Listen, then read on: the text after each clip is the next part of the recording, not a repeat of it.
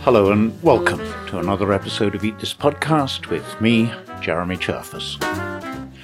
A little while ago, I came across a really thought-provoking book called Food Philosophy, An Introduction. It was thought-provoking in the best possible way, challenging me to think more deeply about lots of things that I'd previously taken for granted. For example, I've always comforted myself with the thought that if I want to eat meat, then at least the animals should have a good life and, if possible, a good death. But can there even be such a thing as a good death? There are also deep questions about the nature of flavour and taste. If you've been listening to Eat This Podcast for a while, you'll know how difficult I find it to think about those things. Food philosophy goes a long way to clarifying those ideas. Its author, David Kaplan, is professor of philosophy at the University of North Texas. He doesn't always aim to provide answers, but he does raise the questions.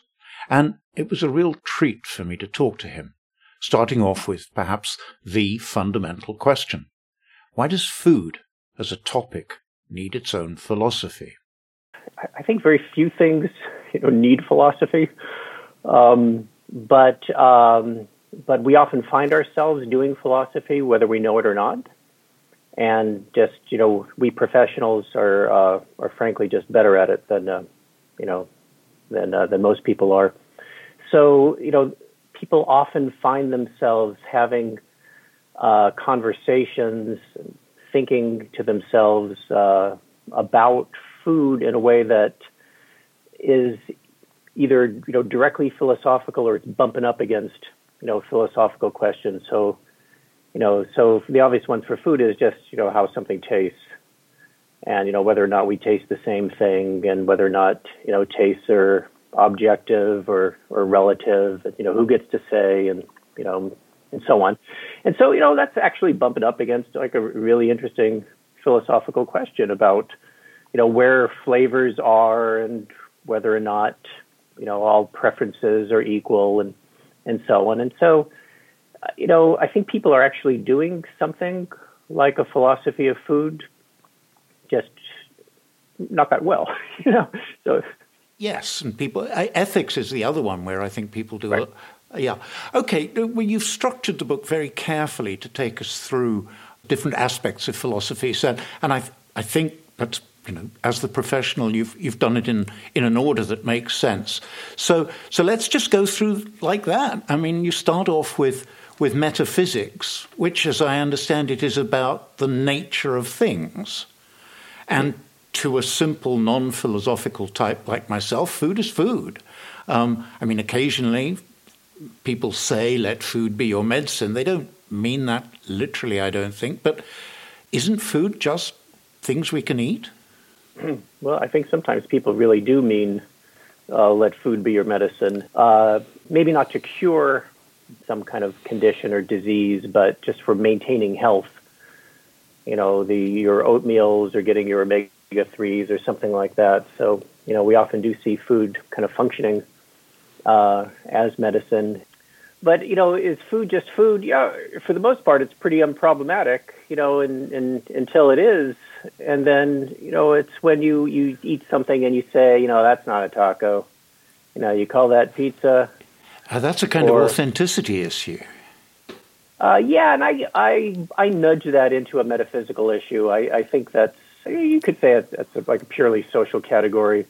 But I think you're asking a metaphysical question about, what the nature of something is, whether or not it's up to standard, whether or not it has the necessary or sufficient conditions to be something. So I think that's another example of ways in which people often find themselves doing something philosophical, maybe just without being fully aware of it. And does lab-grown meat or cashew cheese and various right. other, does that figure into that? I mean, is it cheese? Does it matter whether you call it cheese or something right. else? Right. You consider that a kind of metaphysical issue? Yeah, I consider that a metaphysical question. It's not not is it whether or not it's food. Arguably, I mean, some people might protest. I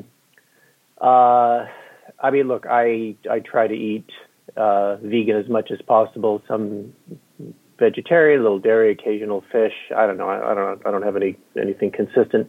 But yeah, I often find myself eating these fake meat products, and then looking at the list of ingredients, and they run 30 or 40 ingredients long, and I often wonder, like what am I eating?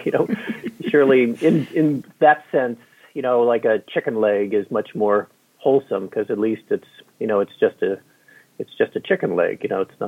It's not filled with all these other things that aren't really recognizably food items. And I think that's why a lot of people balk at the artificial foods. Yeah, I feel that quite strongly, and it shades into your next kind of category of epistemology and how we learn about things and know about things, and the very fact that these quote artificial unquote foods have names like meat or cheese or burger or whatever is already trying to tell us something about them. Right, and often that can be contentious. So when the dairy lobby, sues the soy milk industry for the use of the word milk, out of fear that people might mistake, soy milk for cow milk, or the case I mentioned in my book about, Just Mayo, the company that made the vegan mayo. Yeah, the fact that they were challenged because, strictly speaking, it's not mayonnaise; it doesn't have egg in it. So because the FDA says it must have egg in it. Yeah, it must have egg in it, and so so the compromise was interesting. They had to emphasize the just in the meaning of justice rather than just as an only, and I think they had to change their logo to make it more appear more like a plant. Yeah, I must say I think that pivot on the word just was scrambling a little, shall we say? Yeah.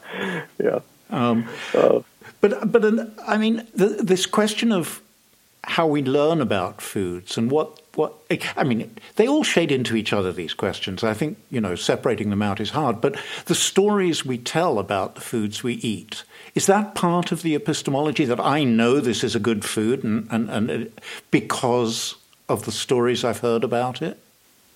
Yeah, I think so. And so the reason why I spent some time on food narratives was, when you read sort of in media and journalistic accounts or in alternative media and criticisms, typically of, large-scale industrial agriculture, there's these themes, these motifs, frankly, these narratives that just start, appearing over and over.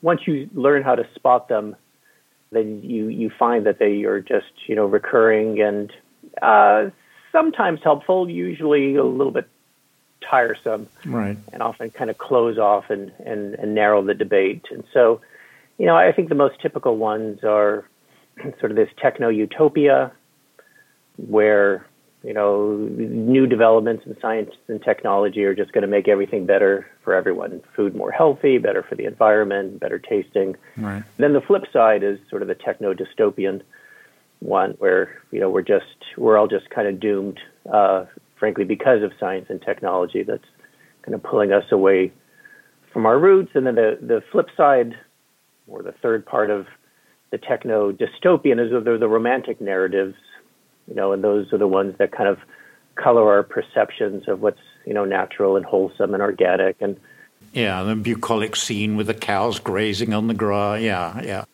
Yeah, and none of these are entirely false. I think that's what's interesting about the narratives. I think they tend to get at something that's right, but you got to be mindful and know when to get off that train. moving along, and I know we're doing this rather bite-sized. God, it's hard to avoid the food puns, isn't it? I mean, I tried really hard in my book to avoid them, yes, because they can become cloying if you're not. Yeah, I'm not thinking. I'm just suddenly surprised. Anyway, okay, aesthetics. You mentioned that right at the beginning. The question of taste, the question of good taste. Do we taste the same thing? Can we compare them? How do we judge? That's always been one of the great mysteries to me. Not good taste in the sense of refined people like this thing, but what tastes good? Yeah, I think these are vexing questions, and so much of it with tasting, because it's in our mouths, because we come into contact with it. It's, I think, much easier to see how we affect what's there, how we affect the nature of flavor. Mm-hmm. It's possible that our ears affect, distort, shape what things sound like, and our eyes how things appear. But with tasting, it's really undeniable. Namely, how things taste can depend on the time of day, what I have just eaten, some biological quirk, all sorts of kind of idiosyncratic factors just having to do with my mouth and my tongue at the time. There's that amazing body of work by Charles Spence at Oxford on things like, a crunchy potato chip tastes fresher than a less crunchy potato chip. And that seems to be a general thing. And then there's also the strange genetic things, which I suppose are a bit like color blindness. Though the people, my wife hates cilantro; it tastes like soap to her. And there are those as well that kind of interfere with thinking. I mean, whenever you say taste is in the food, people say, "Well, how come cilantro tastes different for some people?" It's a really complicated question. I think it's a really complicated question, and if the people who have the soapy cilantro gene come to dominate the population, then those of us who find cilantro kind of fresh and delightful will be viewed as the outliers who have kind of something wrong with us. But I mean, it's hard to say, right? What cilantro really tastes like, because it seems to depend on us, really essentially. Are you interested also in expert tasters or trained taste panels where, people have to go through quite rigorous training in order to enable them to judge things consistently and for their judgments to be comparable? Does that tell us anything about the nature of flavor and the nature of taste? I think so. So I tend to be somewhat of a taste realist. I mean, I think there's something there, and we can. I don't want to say we can get it right, but I think we can come to some kind of agreement on it, right? In some sense, it doesn't matter, what the tasteometer says is in it, or what the space aliens or what the omniscient being says how it tastes. I mean, it's about humans and what we like and dislike. So I think we can often come to some kind of consensus about how things taste, but we often need help with a vocabulary that often you and I don't have, and that's, I think, part of what the experienced tasters do is they know how to not only pay attention, but they're just good at attaching adjectives to some of the same things that you and I can taste. So what I would liken it to is the first time, I remember when I started to listen to jazz, it was just, I was listening to something with someone who was a good listener. And all he would do is he would just say, do you hear that bass line? Listen to this trumpet playing. It's really bright. Mm-hmm. You put on something else. This one's a little bit less lively. Mm-hmm. And, lo and behold, I think you're right. I hear it as well. But now suddenly I have this vocabulary of, brightness and swinging and so on. I mean, that shades into the connoisseur thing, especially for example, with wine, where, the wine connoisseur says, this has got hay and a slight green pepper to it. And they don't mean hay and they don't mean green pepper in the ordinary sense, but they've learned to attach those words, and you can learn to attach those words to the. It's developing a vocabulary and agreeing what those words mean. Yeah, there's a class here at my university. I think it's called Beverage Survey. It's in the School of Hospitality and Management, and it's required for such and such major. But I think anyone can take it. And I often get students who've taken this class, Beverage Survey, and whenever this topic comes up about sort of objectivity and relativity of taste, they're always the first to jump in and tell the class.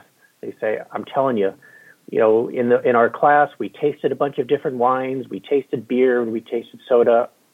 I swear to God, it's actually in there, and we all tasted the same thing." And so they're often really helpful to have in class as the providing sort of firsthand testimony that there's something there, and you can get it right in the sense of at least coming to some kind of agreement with your colleagues.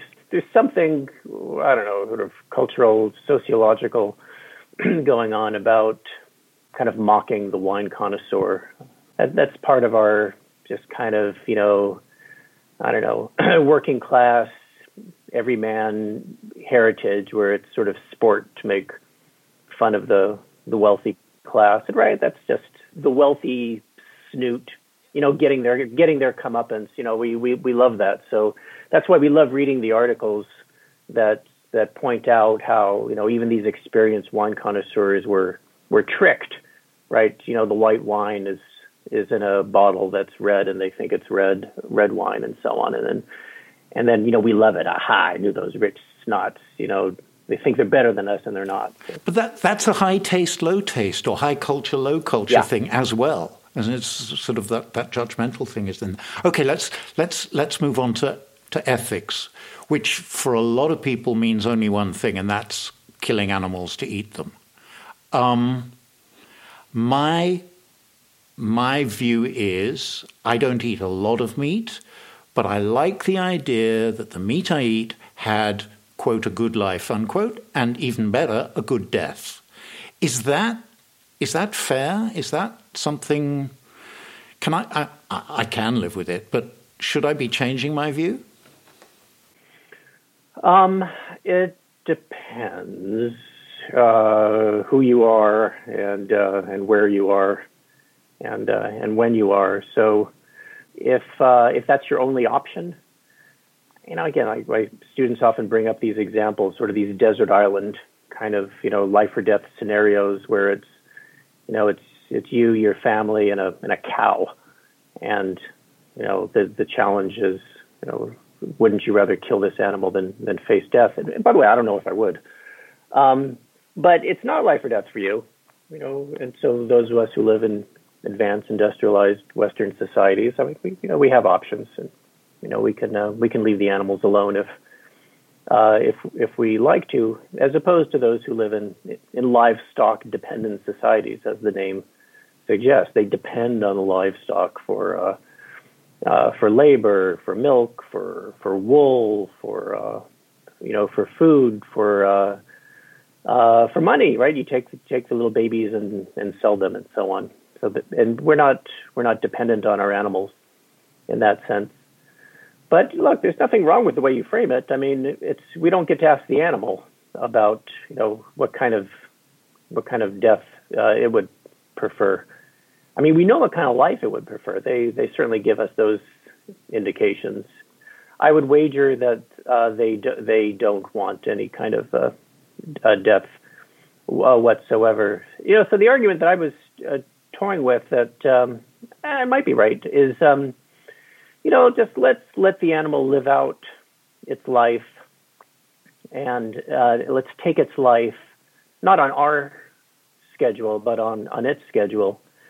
And we've all been around enough people who are aged, And like when it's time to go, often they know it's time to go. Like, I've broken my hip, my heart's not getting any better. Like, I'm not living for much at this point. And I'm sure there's some kind of animal equivalent to that, where it's lived its decent life, and it's had enough. Mm-hmm. And at that point, I think if it's given not just a painless death, but a death that's free from fear. Yeah. Is it a question of ethics or political philosophy whether we should feed, whether we have any duty to feed hungry people? Well, I mean, in terms of its consequence or efficacy, then that's a political matter. I mean, I guess maybe a way to frame it is, people are hungry and deprived because of political circumstance. So it seems, it has a political cause and should have a political solution rather than, just kind of relying on the goodwill of individuals, often in faraway places. There's certainly nothing wrong with helping others, and I think we have a general obligation to help others, not all the time, but sometimes. And so I think we have to do something. I don't know if we have to necessarily feed people, but we have to help. We have to give to charity. We have to give blood. We have to do things for others. The other point in which politics plays a huge role, or government plays a huge role, is in this whole question, which is becoming louder and louder and louder. Fix the food system. The food system is broken. We need to fix the food system. And mostly it seems the food system isn't going to fix itself because it's run by large corporations. Their duty is to their shareholders, I guess, and they're not interested in fixing the food system, except in as much as they can get us to buy more food. Is there a duty on government to fix the food system, or to balance the iniquities of the current food system? Yes. No, that's perfect. I ask a long and complicated question. You give me a great simple answer. I love that. No, but what that consists of is immensely complicated, because the food system itself is just immensely complicated. If you were to try to map it out, just this dizzying, assemblage of connections between land, air, and water, and energy sources, and animals, and governments and institutions, and laws and customs and economies and so on. And so, where to find the justice among all of these interrelated parts is no small task. Yeah. But I mean, ultimately, that's the charge of a government. At least there's a couple places they have to focus. That's on humans and on animals. And because we're all kind of dependent on these environments, something about this kind of nexus of food, animal, environment are the things that they have to take care of. Okay, final kind of area, existentialism. It's hard to know really what the existential question is, because if we're to continue to exist, we have to eat something. What does it matter what we eat? Yeah, I think what I'm getting at with food existentialism, in some ways following the tradition of, kind of the Mount Rushmore of existentialists, where, I mean, one of the main questions is just kind of what's our relationship to, sort of to the dominant goings on. What's our relationship to other people? What's our relationship to our societies? And, what kind of attitudes can we take on it? And, how can we be free in light of these limitations, bodily limitations due to, our mortality, we die, and limitations kind of imposed on us just by the natural world, right? We can't fly, we can't breathe underwater, and so on. How can we live? How ought we to live in light of the conditions that also kind of constrain us? And so I think to be food. It's not just. I mean, it may seem to be the kind of thing that we only interact with, a few times a day, provided, again, we're not, subsistence farmers or so on. But, you give it some thought, and it may not be the kind of thing that we can really ever kind of fully detach ourselves from. So, it's not just the rhythms of our day. It's our hunger and our thirst that's also kind of affecting what we can and can't do.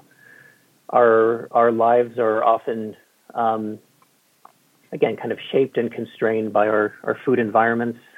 It's sort of these, again, this like cluster of influences and effects, including one's own body, that I think I've described our existential situation, and food is embedded and ingrained at every different level.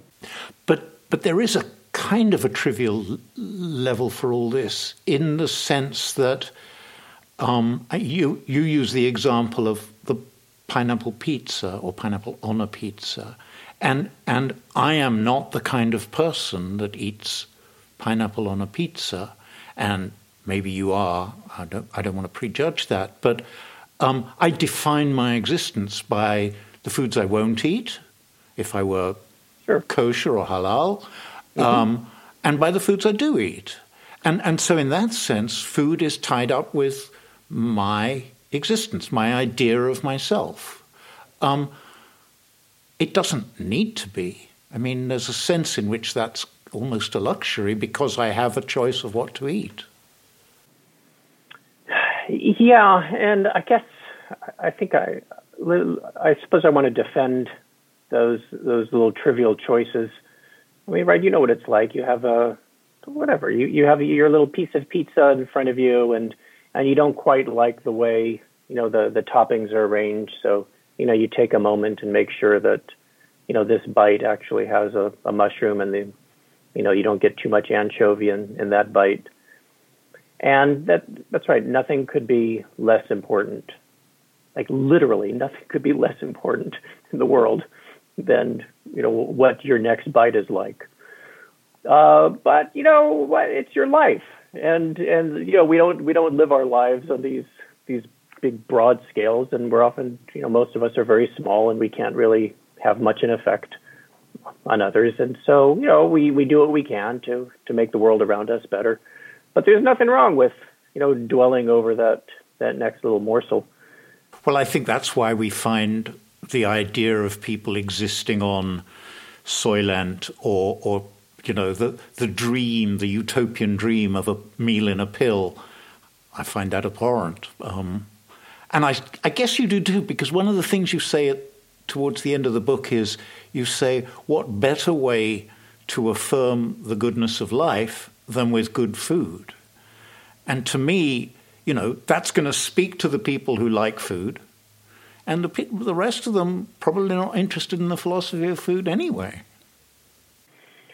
So about a year or so ago, I went to a presentation by my colleague down the hall who had taken a trip to Antarctica, and he's an entomologist, and he gave a presentation and a slideshow about some little insects that live in this really cold water in Antarctic, and he and his team and some grad students were there kind of, fishing through this freezing water with their bare hands, and it all looked really unpleasant to me, but whatever, that's what entomologists do.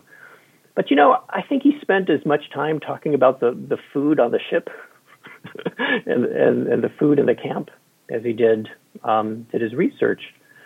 And so,